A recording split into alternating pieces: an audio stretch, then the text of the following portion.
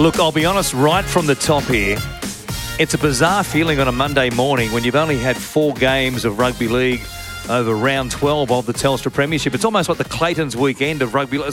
It's the weekend you have when you're not really having a weekend of footy because it feels like we've been shortchanged. And as I say in the classics for a long time, if I can put myself in the classics, but I've always said when we have these split rounds where the Origin teams suck all the stars out, well, a lot of the stars anyway, excluding the Kiwis and the Poms and whoever else. The top 34. Yes, but you take the best New South Wales and Queenslanders out of the competition. It's like you've got a McDonald's franchise, but for that week you can't sell Big Macs.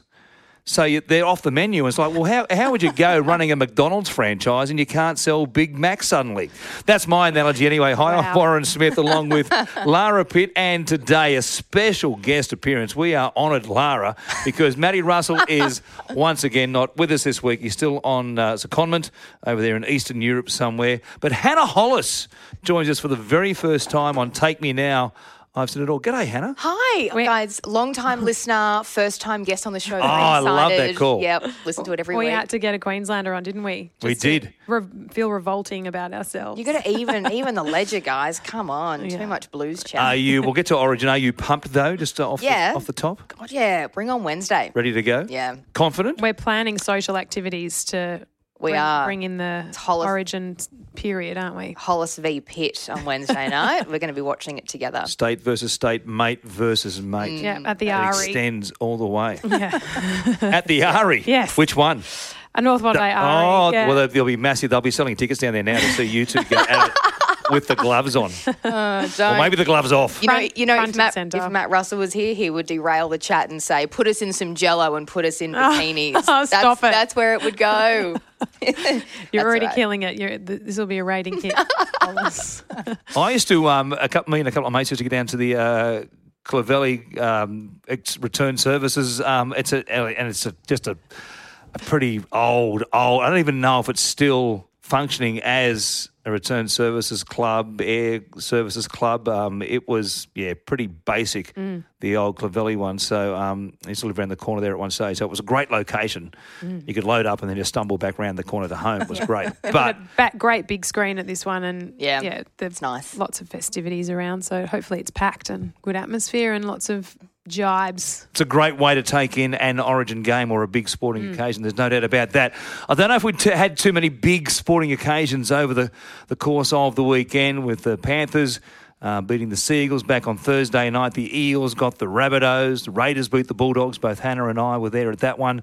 And then yesterday, well, it was tight and it was gripping and you couldn't look away, I guess, but it was only 6 points to 4 between the Cowboys and the Titans, and it meant there was only a total of 16 tries scored over 4 games of the weekend. So I guess that, in some ways proves my point about them, the McDonald's franchise not having the Big Macs, and as a result, there's not much sparkle or fizz as far as the games were concerned. It was a little meagre, and off the back of it, unsurprisingly, there's plenty of talk about what we do with Origin, and I wrote a column for the Western Weekender out there in the western suburbs of Sydney in the Penrith district last week, saying we've been through all of these discussions in the past about what you do around Origin and how can we solve it, how can you get the best of both worlds.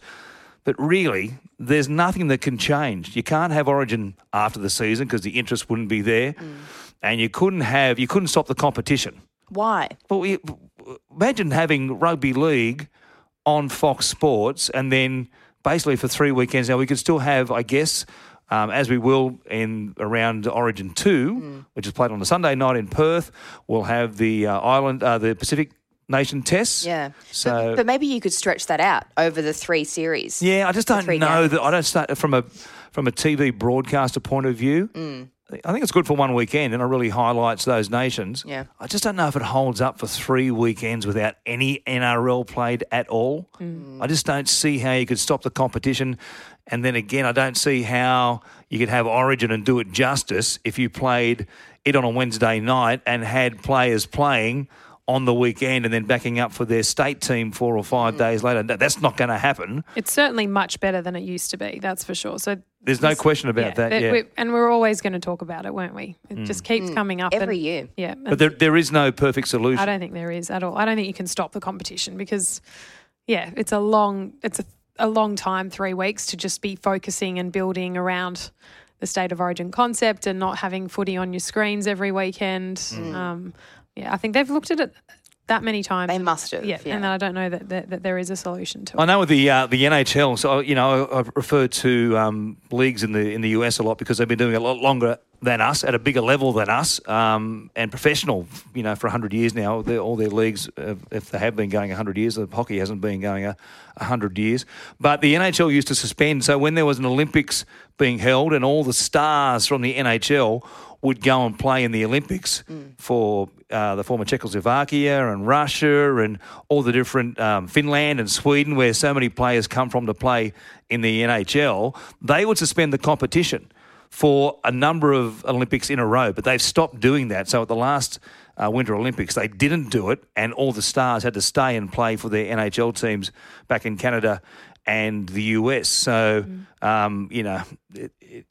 there's no way you could say to the clubs, we're going to play Origin, you can't have your players for a set period of time, or, it's just, there's no perfect solution. Yeah, Wayne Bennett summed it up. He's been doing it for however many years now. Yeah, and a long time. It was 30 plus years. Yeah, interesting listening to him at the press conference at Bankwest on Friday. He just said, there's some clubs are going to definitely be hit by it more than others, and it's definitely who manages it the best.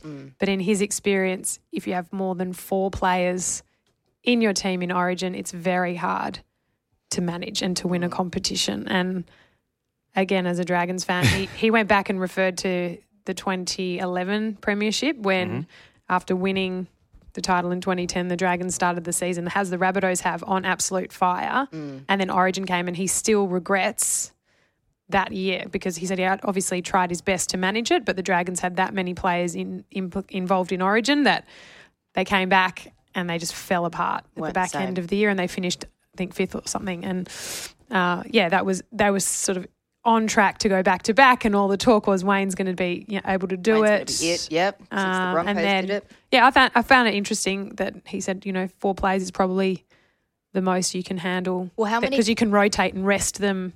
Yeah. After the Origin series is over, and he's got to manage someone like Cookie who's going to play 80 minutes versus some other clubs that are going to have players interchanging throughout the game and maybe not as fatigued. But how many did Melbourne have in the Queensland side or throughout State of Origin in 2017 when they won the premiership? Because Craig managed it, and he managed to do what Wayne was trying to do. In 2017, Billy Munster, my God. I've just combined 2 great players there, like Cameron Slater Munster and Billy Slater. Back. They probably had... So it was Munster, and it would have been Cooper and Cameron Smith. Chambers. So that's 4.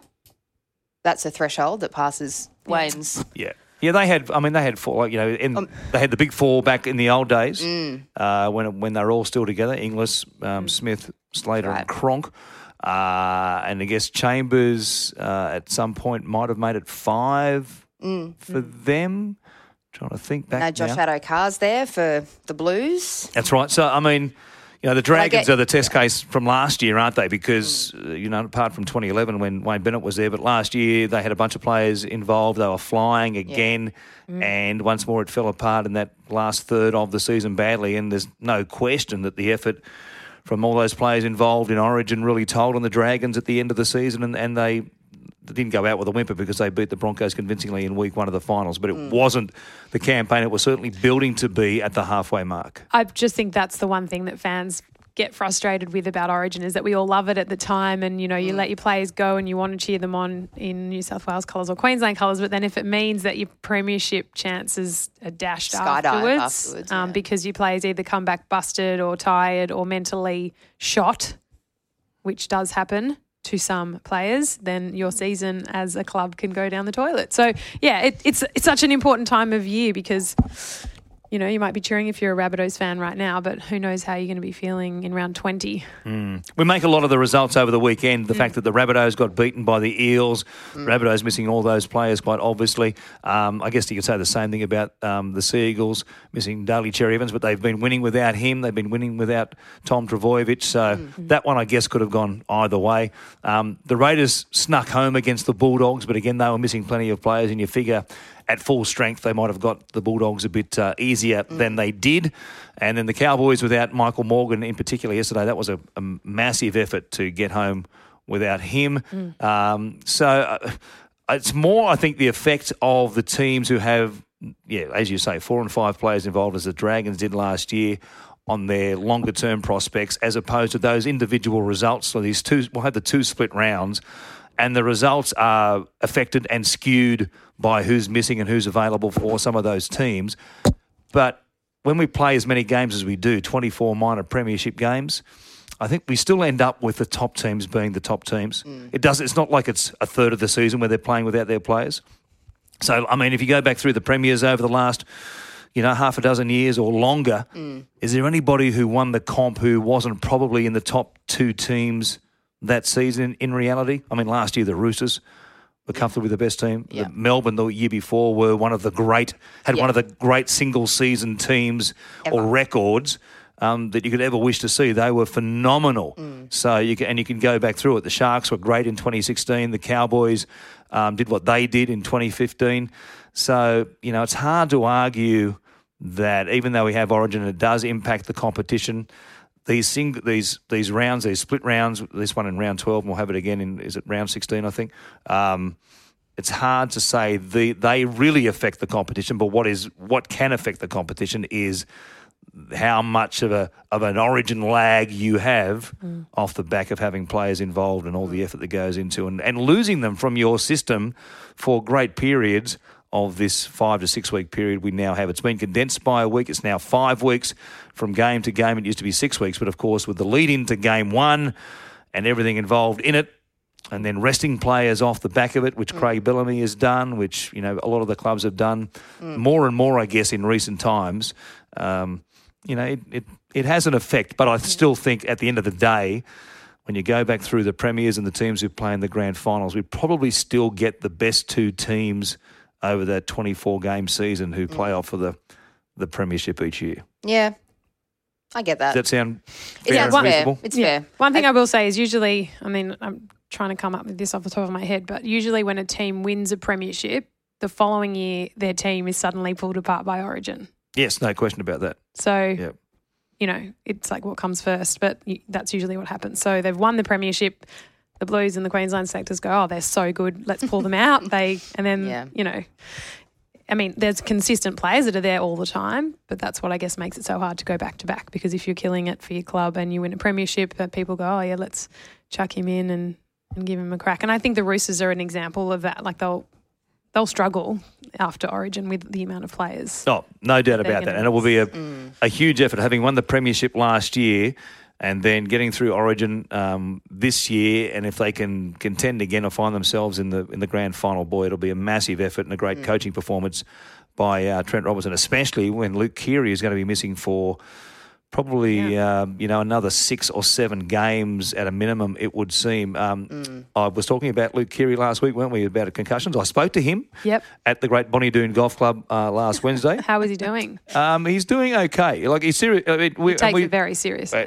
I'm completely seriously. Trust me. He knows how serious his situation suddenly is. He's had 3 pretty good concussions, I say good, I mean big concussions, in his last 10 games of rugby league, going back to last season. So, one more, if he comes back and would suffer another one this year, that would be season over. So he wouldn't play again this year. Is that confirmed? That's pretty much how it would play out. Yeah. Reading between the lines. He didn't say that, but that's probably, given he's now going to be sitting out for the best part of 2 months for this one, that takes us all the way through to whatever time of the season. So another one would see him sit out, even a similar period would be season over. So that's sort of a given anyway. That's not too groundbreaking news right there. But another one, as we said last week, given what we know now and the advice of, the experts, and while he's seen the best people in the country for this one and this time around and his, short-term health. But, he's getting to the point where, 1 or 2 more and his career is in grave jeopardy. So it comes at an interesting time, given that when we're having the discussion around concussions, mostly we're talking about the big props through the middle, the big forwards doing all of that grunt work. But when you see someone as sort of small as Luke Keary and you kind of look at him in a playmaking role, you would argue he's not really making heaps of those tackles. I know sometimes they can get hit late after a kick when they're all relaxed, and that's really dangerous. But I think Luke Keary would be one of the first playmakers that we would see have real issues with concussion when so often it's actually the forwards. Do you know what I mean? So I feel like it just wouldn't do the game any favours if positions all across the park were then suddenly under threat. Yeah, and like he's not a big bloke at all in any regards, and you sort of see him and you just wonder how he can compete with the monsters who are out there. And he's on the end of a tackle from one of those monsters when he gets cleaned up the other week up there at Newcastle. So. Yeah, it's a tough game, and they earn every dollar they get and then some because they really put their bodies on the line, as we well know. The upside, of course, of the split rounds is that you get to see players stand up and make a name for themselves. And Hannah, you and I were at the Raiders and the Bulldogs on Saturday night at ANZ, which turned out to be, a great game as far as the closest of the game, a bit like yesterday, even though it was low scoring. It was 12-10. The Bulldogs came back and made it 10-all. And even though he's picked up an injury coming out of it, Corey Horsburgh, who's been enormous for the Canberra Raiders in his rookie season, he's played under 20s for Queensland in the past, and he has, as every player in the comp does, designs on playing rep footy. He wants to be a Queensland Maroon at the full Origin level, but he's played under 20s Origin. He was fantastic. Yeah. Standing up in the middle of the field and replacing Josh Papali the other night. And big shoes to fill. Even though he'll miss a couple of games now with his elbow injury that he's picked up, I thought he was sensational. For a young bloke to come in first season playing in the front row and standing up. I know the Bulldogs haven't been setting the world on fire, but even so, when you're out there amongst the big boys and you've got to deliver, I thought he was fantastic standing up, and they've got a really good front rower there in Corey Horsburgh, don't they? Yeah, and they're investing in his youth. He's the fiery redhead that fans across the rugby league community have grown to love since he exploded onto the scene. We're getting this new look forward pack, I suppose, by Ricky down in Canberra. And yeah, it was his chance. It's a shame he did fracture his elbow, so he's out now. But he's certainly making a name for himself in the opening 12 rounds of the competition, along with the likes of John Bateman and bunch of the others like Hudson Young as well. Like there's just all of this great youth coming through at Canberra, so it's really positive signs. So what did you think of Hudson Young and the eye gouge? Well, that was a curious one because during the game and the coverage as it pans out with different replays and things after there's that situation with Aidan Tolman, it was really difficult in the commentary box at the time to sort of really see clearly what had happened in that tackle. But then we saw another angle. Did he complain, Aidan? At the time, I was. He did. So he officially complained. Well, I don't know if he made an official complaint. I don't know if he approached the referee and said, "I want to make a complaint," as it has to be or usually is, say, in a biting charge or a biting situation. He was put on report, though. I think he was put on report for the concern from the referee's point of view, and maybe the bunker, given that they have all the angles available. Because I'm just trying to figure out the difference then between Josh Maguire. Only because the ref was saying if you want to, you can make an official complaint. So was that because they didn't have enough evidence in the bunker to just take action themselves? I think with Josh Maguire's, they just, I know it was slips out of shot. Concerning action, and it just wasn't a clear enough shot. But I think with the angles we've seen subsequent to the match with Hudson Young, that, boy, it looks pretty cut and dried. But he just had loading, so that's why he has loading. So his early plea will be 5 weeks. If he was to fight it and lose, it would be 7 weeks. And he has that loading because of an exact, basically the same charge from the New South Wales Cup last year, which all counts to the NRL between the two grades. So he's going to miss. I think he's going to take the early plea. I think they were resigned to their fate. That we'll just take the 5 weeks, and there's no point fighting and losing and adding an extra 2 onto the end of it. It's just so silly. A bit of a brain exposure. Yeah, exactly. And maybe that indicates his youth and inexperience. But you look at that and you go that if John Bateman hadn't come back into the squad, Hudson Young would have been part of the starting team for the very first time for him. So that was a big deal, and he could have cemented a spot there. But reckless behaviour like that, you'd imagine Ricky Stewart would be furious. It's just silly. It's silly things like that now see him out of the game away from the Raiders when they're already so depleted for the next 5 weeks. It's not the time. Speaking of young players, I was at Bankwest on Friday, whatever night it was. I don't know what day it is. It's Monday. And it was my first visit out there. And it was really, I guess, not many people thought that the Rabbitohs could, recoup having the players out that they did. But it was great in commentary to watch the youngsters that came in, Billy Britton, Connor Tracy, Bailey Sirenen, and I spoke to Big Ciro Senior before the game, and he was there with his whole family and brother. His big brother Curtis was there too. So just seeing those guys get a crack. And Sam Burgess I spoke to before the game, he said it does make a huge difference to the week when you know that these nice stories are around the team. And whilst, yes, they couldn't quite put it together, when you chuck together in the heat of the battle and you don't get a lot of game time to work it out, not many games in a row together, it's obviously going to not come together necessarily. But, he said the week was really great to see them because there's so many good stories with the Connor Tracy one in particular. I don't know how you come back from one ACL, let alone 3 to the same knee. Yeah. I thought a doctor would say, mate, probably not going to happen. Well, and there's a bunch of players, Tautau Moga. Slade Griffin is now having injured his knee last year for Newcastle. He's had to have at least 3 different surgeries to repair different things. It was just like the most horrendous knee injury I think they've ever seen. Yuck. And he's not going to play for this entire 2019 season. Like he won't play again until the early 2020. So it's going to be 18 months basically. So when they now get back in 6 come months, back, that's crazy. That's right. You're that dedicated, which of course you are because it's a short your livelihood. You've got to do it. But one thing I will say about Bankwest is that I hadn't been there, as I just said before, and that whole fan experience underneath, I don't think... Where the players come through before the game? Yeah, and I don't think fans that haven't been realised, go and check it out. And if you can get tickets to the field, that's called the Field Day area. Field of Dreams? Yeah, is it that big? Yeah, but I think that on the tickets it's called the Field. The Field. It's just called the Field, and you get the tunnel experience, and there's awesome. A special function. But the players are walking through there 2 hours prior to kickoff, so you can have a yarn to Sam Burgess or whatever. Wayne Bennett's so good. Stopping for selfies with all the fans with his wry smile, the kind of crooked one, and it was awesome. Like I was just saying, we're spoiled that we get to sort of see these guys all the time and talk to them, and it's a job. But if you're a fan, and we all are deep down, it's just not, you can't compare it. And even before kickoff, they had a very small group of para fans were allowed on the sideline to watch the warm-up, like down ground level. Cool. Anyway, just, a fantastic experience. And West Tigers have their first home game there next week, this coming Friday. Friday night. I'm calling it, in fact, Tigers Raiders. And it's the first time I will have called from Bankwest Stadium, so I can't wait. So good. I'm really pumped to be out there on Friday night, and I'm doing the Dogs and the Dragons at ANZ on Monday, on the holiday Monday as well. So a couple of good ones for me coming up this weekend. Before we wrap up on the Raiders and the Bulldogs, I also want to mention Chance Nickel-Klokstad, who has just been one of the revelations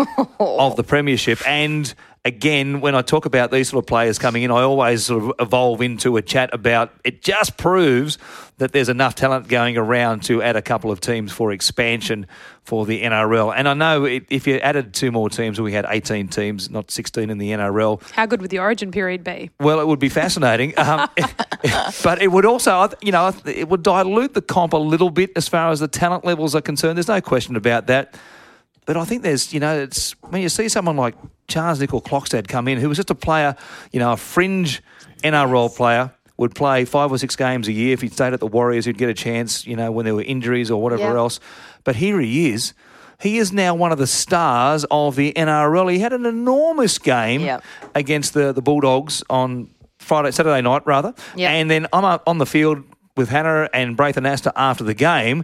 And the Raiders fans, to their credit, all the Raiders supporters stayed and went down to the bottom of the front row of the stadium and getting autographs and selfies and high fives and whatever else from the players after the game, which was fantastic from the Canberra Raiders players.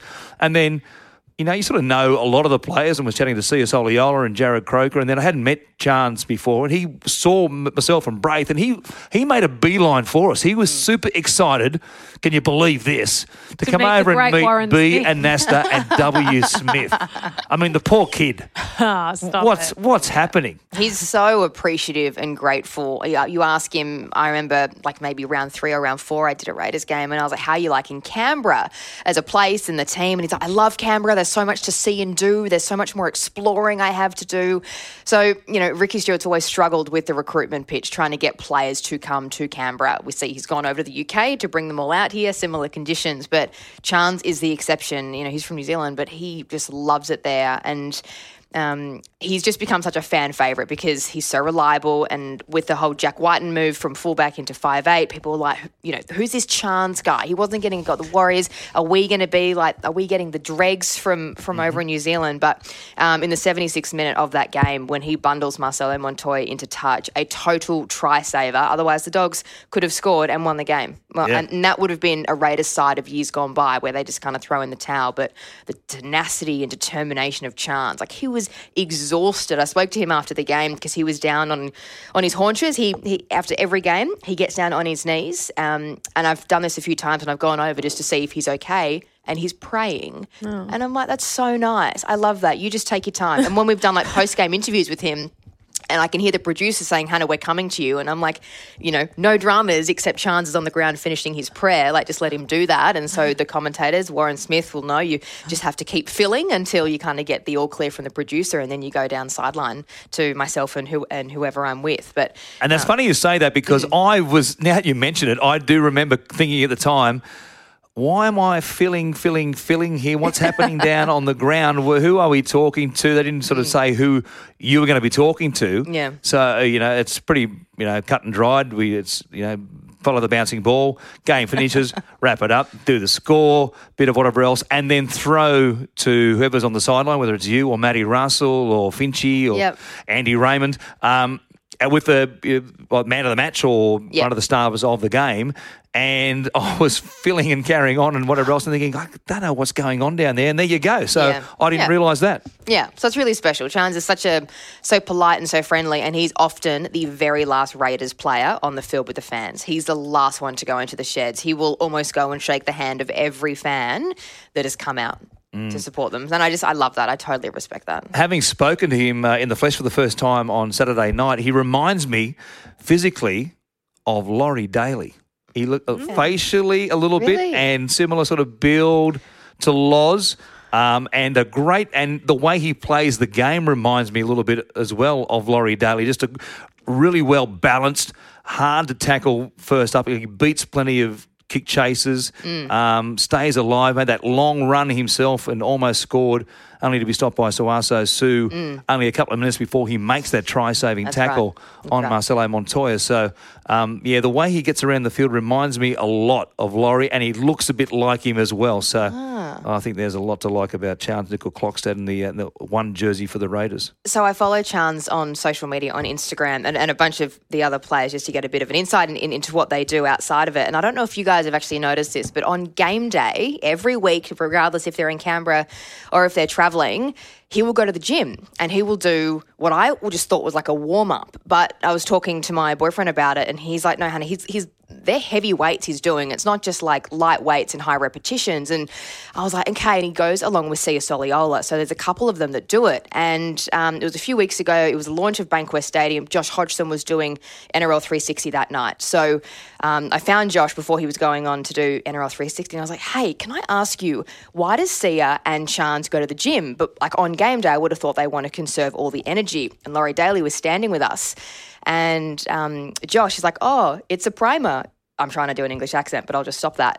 And I was like, what's a primer? And he goes, it's when guys go to the gym not to warm up their muscles, but they do a workout that produces the maximum amount of testosterone in their body, so that by the time kickoff comes, they are peaking, essentially. So they have the most testosterones are sort of flowing through their blood, which makes them more aggressive, more active, and more athletic, essentially. And Laurie Daly was saying the All Blacks do it. And he's like, and Laurie said that he tried to implement it into Origin a few years ago, but you need the entire team to build into that to buy into it in order for it to work. And it didn't really get buy-in from everyone, so he just called it. But he goes, that's what they're doing. I wonder how much energy that uses up though before even a ball's been kicked. But you look at the way Chance is performing, and you're like, okay, well, hey, if maybe at 24, not how old is he? 22, 24, 22? Yeah, he's young. Not at I'm 30, not sure. Not at 30. I can tell you because but like Sia's not that young. Down and in my Sia's doing notes. it. Sia's doing it too. Yeah, but Sia's a freak. He's just like he's not. He's like 18. Chance clocks that is 23 years of age. Yeah. There you go. Yeah. I just thought that was really interesting. Yeah. Like they're looking at these ways to just produce a natural hormone that's there, but just themselves. amp them up. Yeah. And I thought it was a warm up. Marty Tapau used to do it when he was at the West Tigers, and the Tigers were aghast. Jason Taylor, when he was coaching there, they were trying to convince Marty to not do as much powerlifting and deadlifting and all the things that he used to do sometimes on game day.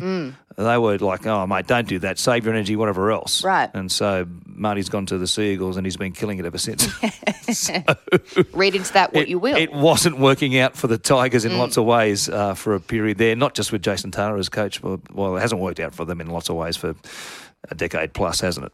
Last time they were a serious contender was 2011, and it's been a long, lean stint for the Tigers fans from that point onwards. What else coming out of the weekend? The Panthers, that was a win they just had to have. Their record now is still 4 wins and 8 losses at the halfway mark. So slowly as we talk creeping. about, if 12 is the cutoff as far as wins, they need to go 8-4 in the second half of the season. I can't see them doing it. I can't see the Titans winning 9 of their last 12 to make the finals. The Dogs won't win 9 of their last 12 to make the final. So I think we can put the pen through those 3 teams. The Panthers, they have a bit of star power, and if they get it going, they can run off a streak of wins potentially. But at 4-8, I don't know that anyone is coming back from 4-8. Now, Lara is madly pointing at the Dragons because they only have 4 wins also, but they have a game in hand. So they're 4-7, and should they win against the Dogs on Monday, their record will be 5-7. And I just think, in my little mind, there's a world of difference between 4-8 and 5-7, beyond the 1 win and the 2 points you get for a win. I think the 5-7... just from a mental point of view, I think you just think, you know what, we're only a couple of wins off being a 500 team, as in, 50% win, 50% losses. Right. And we know that will probably get, that'll go close. If you can win 12 this year, the way the comp is shaping up, the Eels are 8th at the moment with a 6-6 record. If they replicate that, they'll go very close to making the finals this year. Last year, no, because it was different. There was a massive gap between the top 8 and the rest. Yeah. In reality, this year, that gap, those middle teams are pretty close. So the Newcastle Knights are 6-5. They're in 4th. And then you go all the way down to the North Queensland Cowboys, who are in 11th.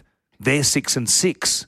In effect, they're only, a half game away from the Newcastle Knights. It's good. I like it. So it's close between 4th and 11th. There's nothing between all of those teams. Yeah. So at 5-7, you're still, you think, come on, if we can get it going and win 3 or 4 in a row here, we're there. We're in the 8. Concern for the Dragons is they've got no James Graham now, no Tim Laffey, and they've got 1,000 players playing Origin. So how do they go against the Bulldogs usually on terribly. that? Excellent. Well, they beat them 40 points to 4. We did, yes, they but did. different They did. circumstances. But this game is notorious for being bogey a team. shocker. Yep. Doggies, righto. The Bulldogs did beat the Dragons 38 points to 0 in round 25 last year. Was it the final round or the second last round? One of the last couple of games of the season. At Jubilee. 38-0. That's right. And then so then when they played the Broncos, everyone was expecting Brisbane to win, and the Dragons just came out and blew them off the park. Crash, up bang, at wallop. Suncorp. That's it. So if we continue on there, the Warriors are also on 4-7. So 12th, 13th, 14th, 15th, 16th, all with 4 wins or less. The Warriors at 4-7. And again, this week, they play the Storm at Mount Smart Stadium. Players backing up or not backing up for the Melbourne Storm, as the case may be. We'll wait and see what Craig Bellamy does with his team. So if the Warriors can win that one, get themselves to 5-7, well, then they're right there in the mix as well. But I think for the moment, I'm going to put a line just above Penrith and say the Panthers, the Gold Coast and Canterbury, their prospects of playing in September are over in the finals. We will reassess next week. We will. Well, we'll reassess when we do our end of second term report card after the first 16 weeks. So we're halfway through term 2. Yep. And you've all done very well, kiddies. And 10 out of 10, very good. Gold star on your reports and essays. But we'll wait and see what happens at the end of term 2 for the rest of the competition beyond the Panthers, the Gold Coast, and the Bulldogs. Now, it might be opportune to talk a little bit about Wednesday night. We're recording this. It's Monday morning, so we're around, sort of 57 hours or 58 hours Two away more sleeps from game time. 2 more sleeps, as you say to the kids, from New South Wales taking on Queensland up there at Suncorp Stadium. And it's really hard. People keep asking me all weekend, it doesn't matter where I've been, people say to me, what do you think? What's going to happen with the game? Do you like New South Wales' chances? Do you like Queensland's chances? Blah, blah, blah. Well, my stock standard response has been, I've got no clue, because it's such, I think, a period of generational change in both these teams, especially for Queensland, off the back of all the success they've had, with all the stars one by one bowing out, whether it's Cameron Smith, Cooper Cronk, Billy Slater, Greg Inglis, quite obviously now as well. So it's a very different looking Queensland team that will take the field on Wednesday night, while New South Wales, I guess, a little more established from the point of view. They won the series last year. Not as many changes, although they still have 5 players on debut. So it's really hard, from my point of view, to get a feel for how this will play out. And Queensland, Darley Cherry Evans hasn't played for 5 weeks. He's 100% right to go. 110%. He told me in the flesh last week at Brookvale Oval, I'm good to go, trust me. And I'm sure he could have played last week against the Titans if he really wanted to. But he was focused, and with the club's blessing, focused on Origin 1 for Queensland, because they knew he was probably going to be the captain if picked, and he's been picked. Josh Maguire hasn't been running much with the team, and Moses Mbai's got a groin issue he's been carrying for a number of weeks now with the Tigers. So it's hard to line them up, but there's stars aplenty in both teams, starting with the fullbacks in Kalen Ponga and James Tedesco. Yes. I can talk about the players. I have to take the players out of it, because going up to Suncorp is the hardest trip. If they win this New South Wales, that will well and truly prove that they have turned a corner mentally. We know they've got the strike power. It's a great team. But going up there, there's just something, it's just impossible to take the crowd completely out of it. You have to be a madman. Like Clemmer will love it. Love it. He'll run out there and want to take people's heads off. But you all need to be like that. Everyone. No one can afford to be intimidated for 1 second. And Queensland, I'm always going to be sceptical. Hannah's always pointing that out about me, until there is a good level of consistency from New South Wales winning series and really asserting dominance, just because it hasn't been that way for so long. You're a product of your it will mean absolutely nothing what Freddie did last series if they don't win it again this year, because that's what everyone will say. As was the case for Laurie Daly. Yeah, it was a one-off. After winning Origin in 2014. And then all of a sudden the minerals aren't working, and, the breathing and the yoga doesn't work. Feet. But there is a whole level of unknowns right now, and until that first game is played and we get a real sense of who's going to grab their opportunity and who's going to be overawed by it, freak out, overwhelmed. But I love all this build up around mental games, and whether I'm sure they're all sitting there in respective camps going, I wonder what they're doing 100%, right now. Yes. Well, we do know that Queensland partly have been doing, or maybe the coach himself, the great Kevy Walters, our good mate here at Fox Sports, and he's an absolute champion. Yes. Kevy, I won't hear a bad word said about him, but he's been controversial because he's gone out and employed the services of one Bradley Charles Stubbs, which is a curious way, because you don't really hear too many people refer to themselves as their full name. Anytime you hear someone's full name, it's usually at the top of the news. What's your middle name? name? And it's not really, I'm Dennis. Warren Dennis Smith today. WDS. So my dad's Dennis, and then his father was Stanley, so my dad's middle name was Stanley. So there's like this generational thing. My family's the same. My young bloke has been lumbered with the baggage of being a Joshua Warren Smith. JW. And I'm guessing in the future, if Josh has kids and one of them happens to be a boy, we'll wait and see. He can do what he wants, so there's no pressure. But if he chooses to name his son Xavier, Joshua Smith, or whatever he wants to call his son, then fair enough to him. But that's just the way it's worked in like the Smith. I don't know why it is. I just thought it was a pretty cool thing. I thought, I'm going to keep it going. I could have gone another way, but yeah, we do it too. In for a penny, in for a pound. So I thought, oh, yeah, okay, no dramas. But Bradley Charles Stubbs has ruffled the feathers of those outside the Queensland camp, but very much involved in the Queensland organisation, including the chairman, Bruce Hatcher, who said last week when asked by the journalist, he said, I can hand on heart say I knew nothing about this coach whisperer. I'm astounded a bloke thinks he's so good he can charge $5,500 an hour. That's effing crazy. Wow. He said Kevy gets a budget and the QRL is very strong on complying with that budget. There is some discretionary spending. I would be amazed, though, if Kevy has spent that amount of money for an hour. I'd love to know how this came out. I'm sure it's not from Kevy.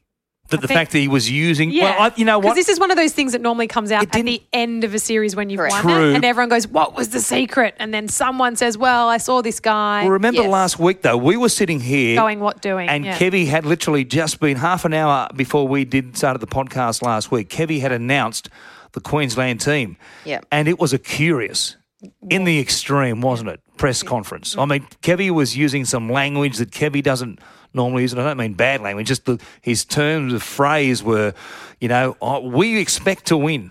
And that was the clue. You didn't have to be much of a gumshoe or a detective to go, we expect to win.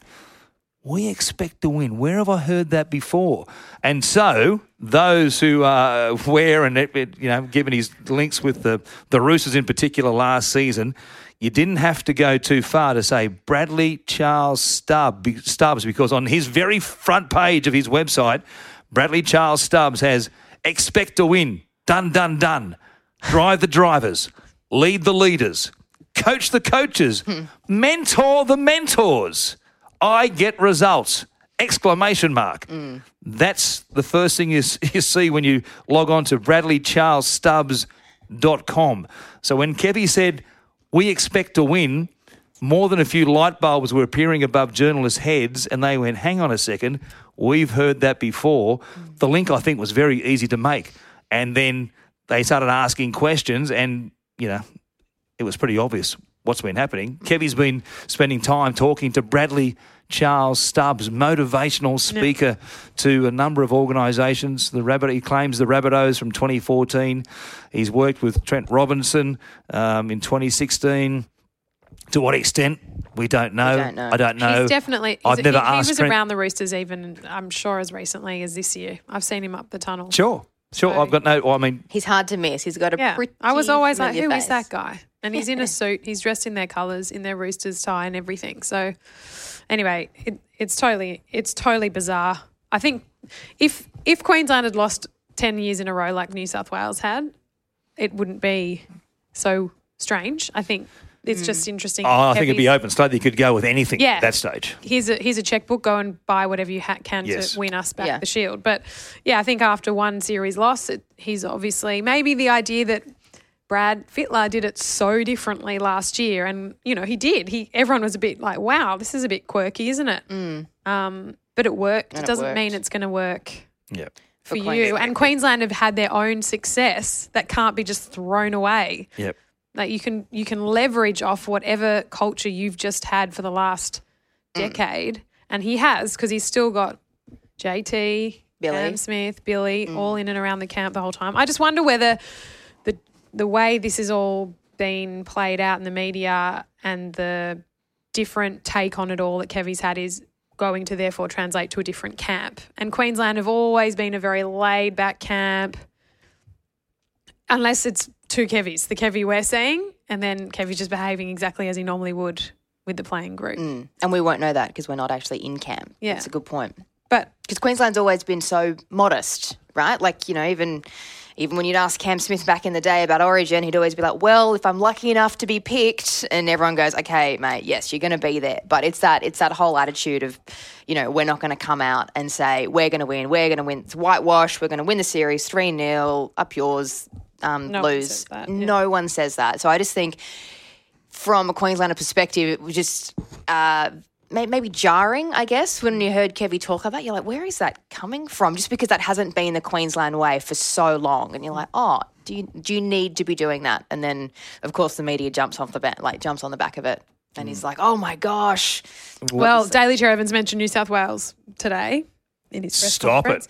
Wow. And he said it's a $20 fine. I'm sure he was joking. Well, that would have Bradley Charles Stubbs out of his tree, because he's adamant that you can't talk about the opposition. That's been, across the digital world. You pick up the paper, it's been hard to avoid the talk about it. And when the QRL chairman comes out and says, I'm totally perplexed by this, Kevy has said nothing to me or the QRL board to my knowledge. He said, I've always had the view that footy is a basic game made more complicated by the people who play it and coach it. Even Wayne had a stab. I respect Kevy enormously, and he regularly bounces things off me when he's doing something.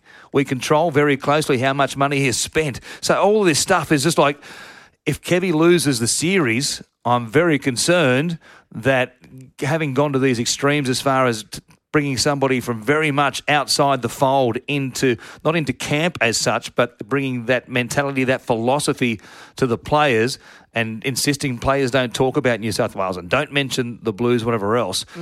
I think it's put a lot of pressure on Kevy, of his own hand. So we'll wait and see how the series pans out. But I think Kevy needs a win suddenly. More than he probably needed a win anyway, because they've become used to success up there suddenly after, from 2006 through till basically now, having won 11 of the past 13 series. But if they lose 2 in a row, it's probably going to be a little bit of pressure there anyway. But I think there's a lot more pressure now given what's happened in the past, or what's come to light in the last 7 days. It has been fairly remarkable. I can't wait. Oh, it's going to be great. It just adds it's another wrinkle to this whole, the vortex, as we described it last week, that Origin is. There's so many storylines anyway, but, wow, this was right out of the blue. Yep. Quite literally. Pun intended. So yes. They've also, some big talking point this week has been around the Indigenous players not choosing to sing the national anthem. And I think the NRL's come out and said that's their right, and they support them. Yeah, yeah. I think they've handled it really well. What do you think? Yeah, I agree. The NRL, you mean? Yeah. Well, for sure. I think the NRL, it's just been Reconciliation Week. We've just had the Indigenous round in the competition. The NRL's also thrown their support behind the Uluru Statement from the Heart, which is about constitutional recognition for Indigenous people.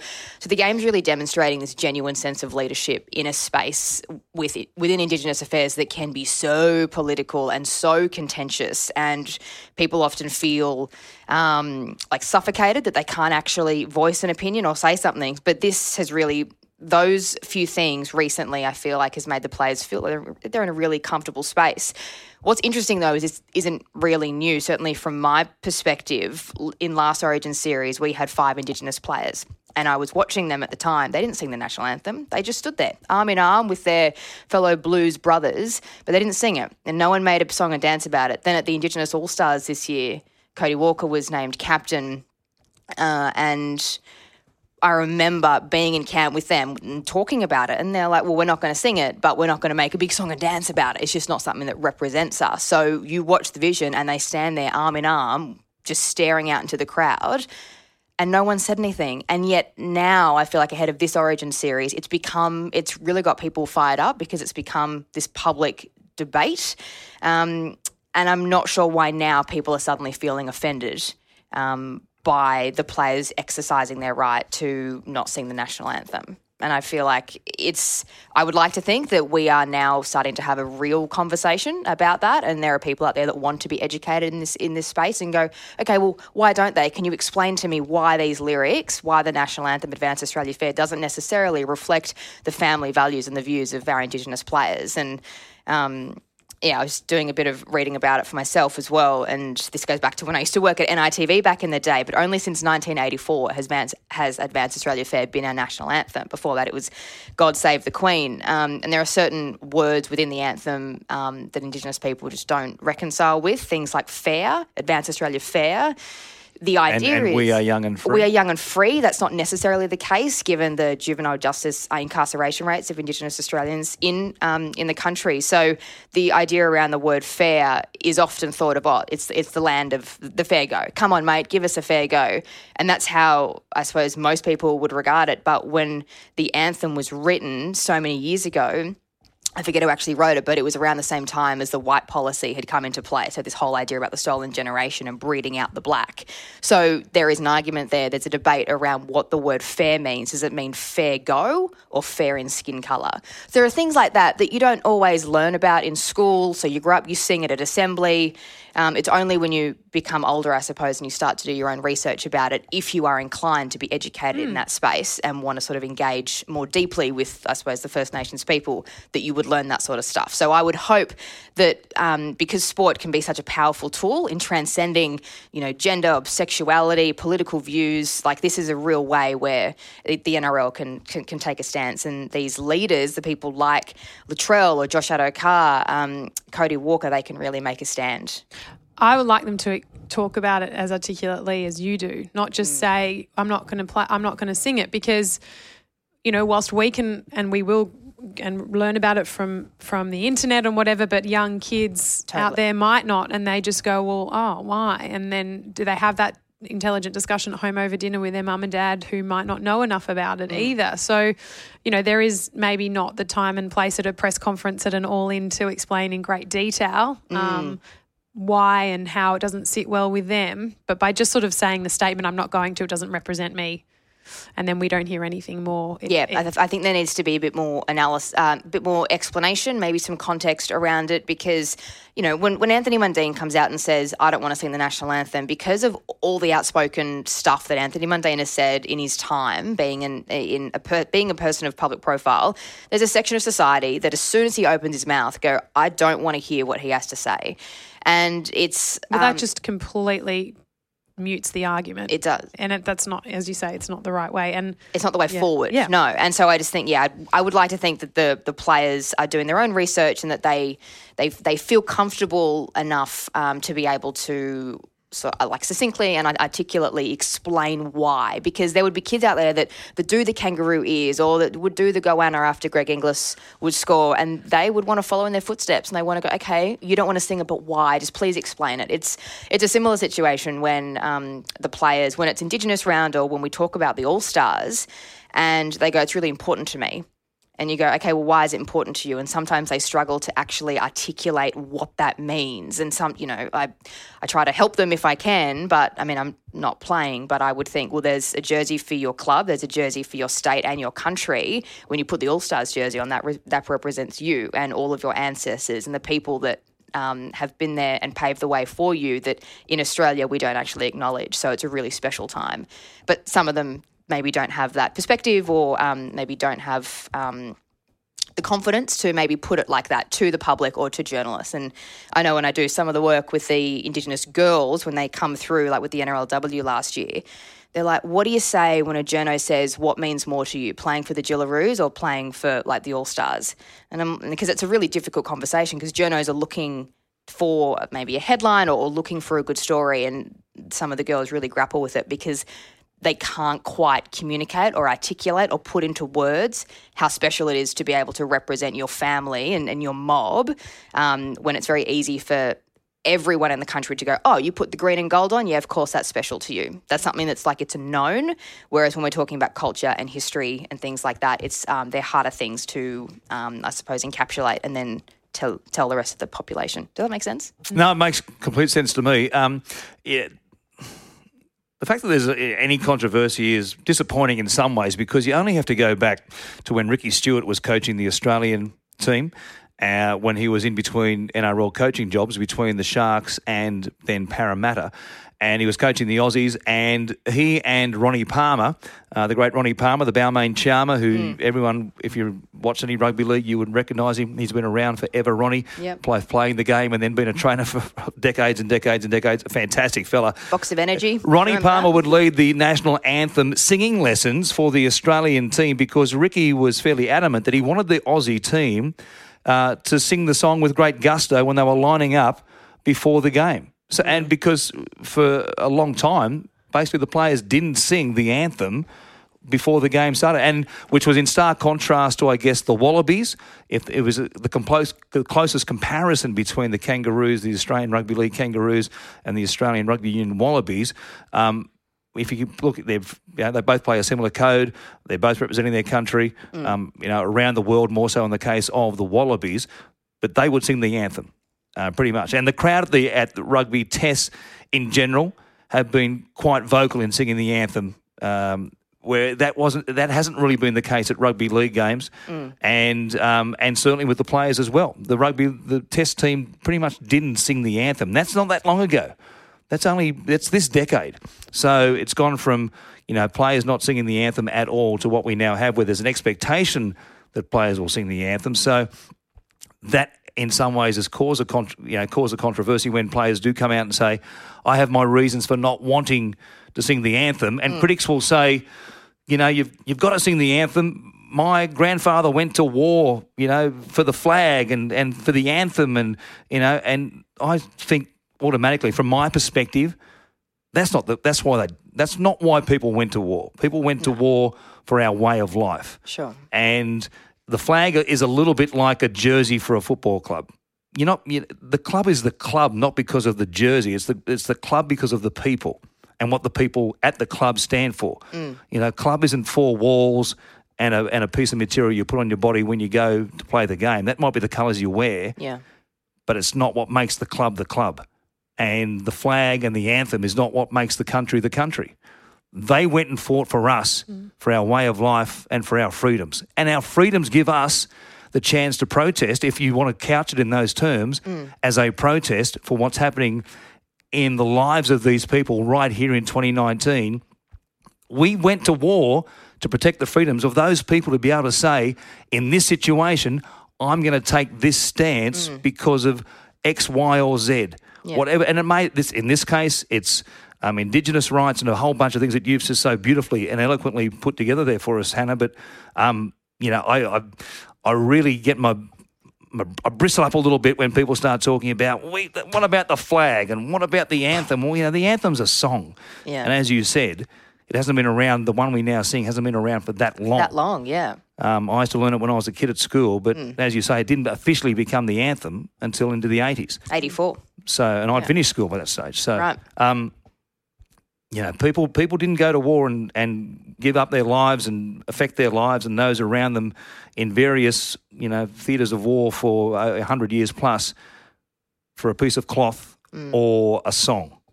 It's about our way of life and the way we approach things and how we see the world through our eyes and how we think people should be able to live their lives. And ultimately it's meant to unite us. So if there's a large part of our culture and our history that feel aggrieved and offended by it, I don't know, I might be too simple, but I don't feel attachment to the anthem in such a deep and profound way that if someone said they didn't want to sing it, you would then be deeply offended by it. Yeah. And I have stood up and sung the anthem with great gusto, not on many occasions because I don't really get the chance to be at sporting events as a spectator where an Australian team is playing, and that's mostly where it's played. I hear the New Zealand anthem and I get more emotional hearing that.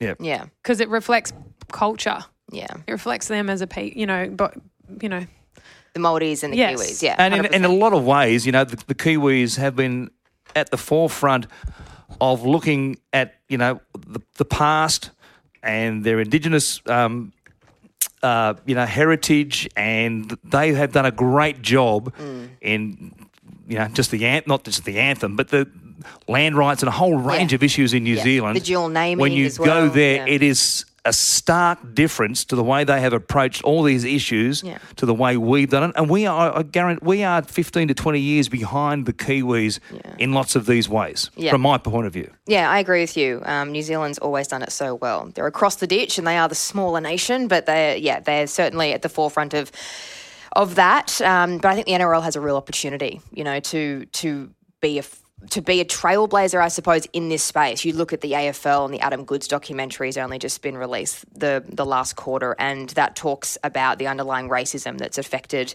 Australians throughout the past, and it has infected the present, and it really limits our ability to change things for the future. And yeah, it's pretty powerful. And I don't want to compare the codes, and we're always trying to one up another because at the end of the day, we're all working towards reconciliation, and it takes everyone walking together to get there. But I certainly think the NRL has this beautiful chance with the great leaders that we're seeing emerge to make a difference and actually to change the future. Because, if you were over the back fence and your next door neighbour said to you, I'm not happy about whatever it might be, you wouldn't say to your neighbour, well, you're an idiot. You'd say, why?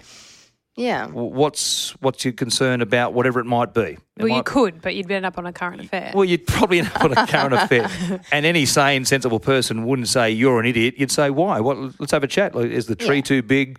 Are the lemons dropping in your yard? Is the dog barking at night? Whatever it might be. Yeah. So, in this situation, and it's a story, as you've said beautifully again, Hannah, that will evolve in the years ahead. This discussion will continue to take place, and hopefully there's a time coming in the very near future where we don't need to have these discussions. We don't need to have players stand up and say, I don't really feel like singing this song on this occasion because it doesn't talk about me, doesn't represent me, and I feel I have reasons to not sing it to make a small point in this case. Yeah. So we'll see. I'm sure there'll be bits made of it off the back of Wednesday night. Sure. There'll be stories about it in the news and in the papers and whatever else, and talkback radio and all the usual outlets and Twitter and stuff. People will be outraged and carrying on potentially, but let's hope. It's a peaceful protest. They don't need to be outraged. That's right. Yeah, Seriously. exactly. Let's all move on with our lives and see And why. cheer Latrell and Chambers killing each other on Suncorp Stadium. Yes. hopefully. Oh, amazing. Yeah, it'll be so good. Not literally. Let's understand what's happening and be part of this discussion because it's not going away. Yeah. No. Australia, And it shouldn't go away as well. it shouldn't go away. Australia, if they moved Australia Day to a more to a date that was more applicable, that everybody thought was a really good date.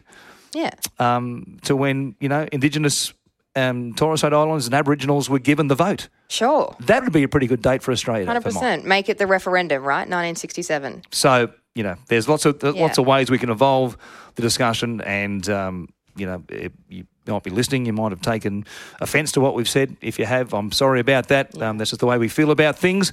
And I'm sure it's a discussion that will continue on. So, it's not going away anytime soon. And that's a very good thing from my perspective. Who's going to win the game? Queensland. Do you need to ask? Lara? Queensland will win game 1. I think Queensland will win the series. I don't think it'll be a whitewash because the game's too good. The quality is too good. And even in all those years of dominance from Queensland, they only won 3-0 once or twice. It was never a whitewash every year. So they'll certainly win game 1 up at Suncorp. And what will the score be? Just 12-10.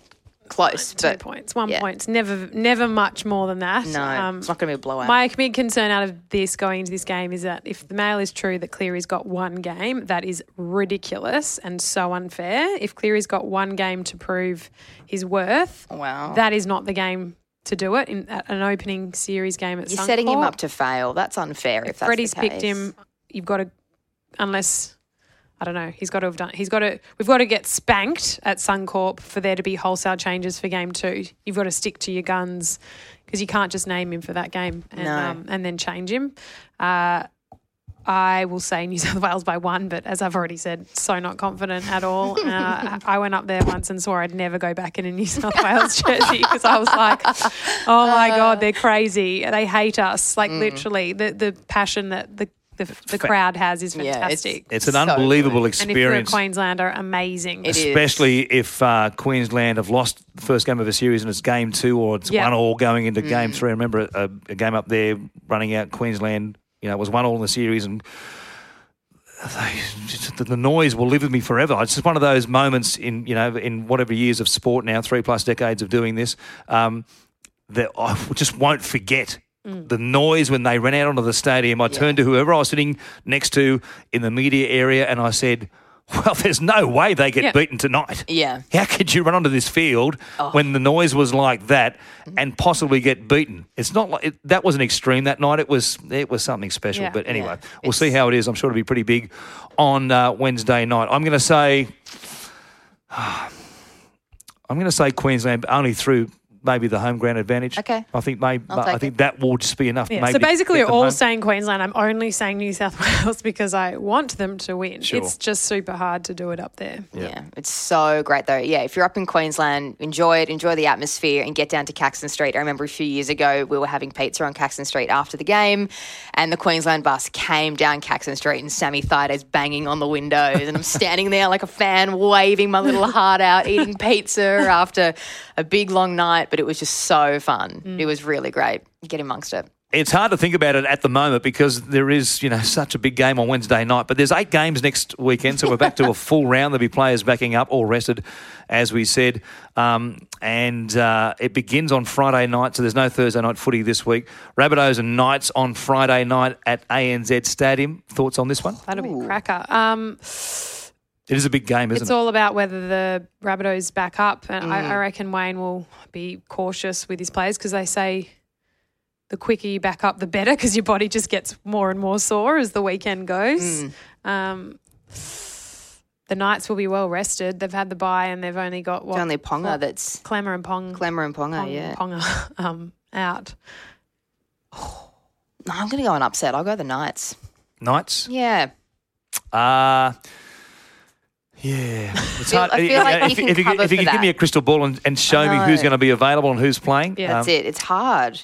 I'll say the Rabbitohs at home, but Yeah, I'm going to say Rabbitohs. only just. I'm at the Tigers and Raiders on Friday night, also the second game at Bankwest Stadium. It's a cracking doubleheader, isn't it? Rabbitohs, Knights and Tigers, Raiders. I think the Raiders will probably get the better of the Tigers at Bankwest. Yeah, I agree. Their first home game at Bankwest, having been lapped there by 51-6 by the Eels on the opening. It's not their jungle. Not their Not jungle. their jungle. Maybe Not it until will they be on make it Friday. their jungle, but That's it. we'll see what happens. Definitely think the Bulldogs were an awful opposition for the Raiders and that Josh Hodgson was a huge out for them and that they have coming up against a team. Robbie can, have his day. Benji can have his day. Well, Robbie's got to fight jet lag himself after coming back from Champions League. from the final. What was that? Yesterday morning. He's going to arrive. I guess he's probably arriving in the country now-ish. Yeah. He's got to get ready for a game with a bit of jet lag and stuff to play the Raiders on Friday night. He'll be pretty pumped though because his team Liverpool got up. Well, they lose Hudson Young, Corey Horsburgh. Yeah. You've got no Hodgson. Yeah, now you mention it. You've got Kotrick backing up. They're there for the taking. If the Tigers are White good will enough, back up, yeah. and they're at 5 and 6, so they need to keep winning to keep themselves in that Not bubble. straightforward. Between, as we not said, gonna be 4th easy. and 11th. They need to keep, the 8 within reach. So a win for them would may well even move them into the top 8. You know what? Their win, though, Maybe not on 4 and against the Bulldogs, I would like to think they get a lot of resilience and character building out of that because Jared Croker said to me afterwards, he's like, it's what you learn about a team. He's like, we have grit now. We never used to be a gritty team. That was a gritty win. So I'd like to think that they can keep that going. But, yeah, it's hard. Cool. Warriors and Storm on Saturday, the first of 3 games on Super Saturday over there at Mount Smart Stadium. Again, players backing up, especially for the Melbourne Storm. The Warriors at home will be tough to beat. But can you remember the Broncos game a couple of weeks ago? yeah, I can. They couldn't score. God. That was because the Broncos were the super wrestling, mixed martial arts experts of the millennium with their defensive tactics in that game and got away with a bit of murder, I thought, in regards to what was happening on the ground in that game. But in the era of let the game flow, where the game doesn't flow so much when the referee doesn't blow the whistle and you can wrestle and wrestle and wrestle and wrestle, then that's what you're going to get. You're going to get an 8-2 scoreline. I'll say the Warriors, but again, it'll depend on what's happening. Yeah, Cameron is. Smith will be fresh. He's sitting back watching Origin and he'll be ready to go. So Yeah, I'm going to go Melbourne. Yeah. I don't know. Yeah. I could change my The mind whole a couple of weekend times. is going to be A bit like that. Yeah. Yeah, actually, I might change my mind, Melbourne. Okay. There you go. Yeah. I've changed to Melbourne. I'll flip Sharks, straight away. Eels. Is Wade Graham back? I think he is. Well, the talk was he would be back for this game, yeah. He's got a fitness test on Wednesday, I believe. Will be the final sort of, green light, you're good to go. Is Sean Johnson back for that game this or not weekend. yet? They Maybe reckon- the week after. They did say round 12, but Yeah, I it mean, he just might be depends back whether also. he's- We'll wait and see what the teams are announced tomorrow afternoon. Sharks Yeah. mine. Not convinced by Para at all. So Yeah, Sharks. Sharks. Cowboys are at home against the Seagulls up there in Townsville. The nightcap on Super Saturday this week right here on Fox League. No ads during play. And every game live, every round. That might catch on, that saying. Every game live, cool. every Heaps up. round. It could catch on. Cowboys and Seagulls, what do you think? Cowboys. Just because I Lars? really like them. Yeah, I'd say Cowboys. Yeah. Michael Morgan back, barring injury, of course. Yeah. Josh Maguire, maybe problematic for Turbo's him. back though this weekend, isn't he? Is Tommy back? Yeah, there was some talk about Tom also being back, chance of playing against the Cowboys. Daly backs up. Yeah. If they got yeah, Jake so they, and Tommy, they Tom could- was meant to be back round 12, which was a split round. So Tough game. Yeah, Tough maybe. one again. It's so hard at the rounds after Origin games where the players are backing up on 2, 3, I 4 don't days think- rest, whatever. The next one, the Broncos have to win. Broncos and Titans. Oh, it's a derby. Sunday, the Broncos, you would think, given the Titans and Ash Taylor, we haven't spoken about Ash really again today. We did a bit last week, but, geez, his form just pretty dire, isn't it, for the Titans at the moment? It's hard to believe the Broncos would lose to the Titans, especially at home at Suncorp Stadium. They'll, of course, have players backing up. Jai Arrow, we'll see how he goes. He missed his final game against for the Titans against the Seagulls last week, but he's playing Origin on Wednesday night, so we'll see how he fares off the back of it. Panthers and Roosters on Sunday also. Penrith, well, they've just got to keep winning. Got the defending premiers again. We'll have a host of players backing up and players missing in Luke Keary in particular. I'm guessing Cooper Cronk will be good to go, having been rested from the Knights, the game against the Knights. Part of the reason he was rested was they want him to be fresh and good while they've got players backing up through the Origin period. So you think Cooper will be firing on all cylinders. And I'm going to take the Roosters against the Panthers. Yep. Yeah, I think Chookies as well. But James Maloney and Isaiah Yeo meant to be back as well. So Maloney was back the weekend. Excellent. And Excellent. Isaiah Yeo played in the centres. But apart from that, they'll be beautiful. good to go. Oh, goodness gracious. I love it. Can we See? cut that bit out? Your focus was the Dogs and the Raiders. It was. That's all I did. As was mine. Put the blinders on. That's what you do. Well, you get the blinders on when you're working on games. I tell you, people can say to me sometimes, "Who plays on Sunday?" I'll go, "I've got no idea." I've got to, It's not the game I'm working on. I've got I to go to don't the know. phone to have a look because my focus is very much on the games that I am calling. Bulldogs and Dragons on Monday, final game. Should be a good crowd out there, hopefully, on the holiday Monday, you'd like to think, even though the Dogs have been battling in recent times and only have 3 wins out of 12. If the Dragons are to, be any chance, otherwise I would put the pen through them. If they were 4-8 at the halfway mark, if I'm saying the Panthers can't make it, the Dragons have to win this one. Otherwise, it's all over for them as far as the W. Smith calculations are concerned. They might drop below the line next Tuesday when we do the podcast. We'll wait and see. But, I'm going to tip, your special line that you've put on your ladder, they're going to fall below. Yes, that's right. I'm going to say Dragons to get the cash. Yeah, I hope so too. Well, look, I mean, It's always great when we get to the tip involving the it's Dragons. hard. Yeah, Lara just Lars is battling. Lara just She's freezes up. struggling. At So the Corey Norman's meant to be back. Yay, Corey Norman? Lara's pumped. Yeah, from his moment. Got the cheekbone. streamers out for that one. And Corbin Sims, right? There's Corbin. there's There's some part of me that wants Queensland to win and Ben Hunt to have a blinder so that he hopefully comes back. Full of Wouldn't that be a confidence. headline moment? Ben Hunt, man of the match, game 1 up at Suncorp And then after comes back all the drama and he's starts- had to put up with. No reason why it can't happen. Yeah. Why not? No reason why it can't happen. But it'll be Wow. fascinating to see how the Dragons go against the Bulldogs because that is a must-win game for mine for the St George Illawarra boys. Hey, thanks for coming in, Hannah. It's been fantastic. Thanks for having me. You can lob in and you won't be a first-time caller next time. Yeah, You'd excellent. be second-time caller. That's but it. we'd love to have you back some stage in the near future. Oh, I'd love to I come think back. the great Matty Russell is back from his overseas spy work. Or maybe he's been up there spying on the Maroons. He's been doing a bit of work for Maybe Brandy and he's Bedsy and Freddie. Yeah, definitely. He looks. Anyway. Yeah, he could be the mind coach. Who knows? Matty Russell might be the secret He's the mind guy coach. getting 5.5K a pop. Expect to win. Done, done, done. Done, done, done. We are done, done, done. We'll see you next week on Take Me Now. I've seen it all. Bye. Bye.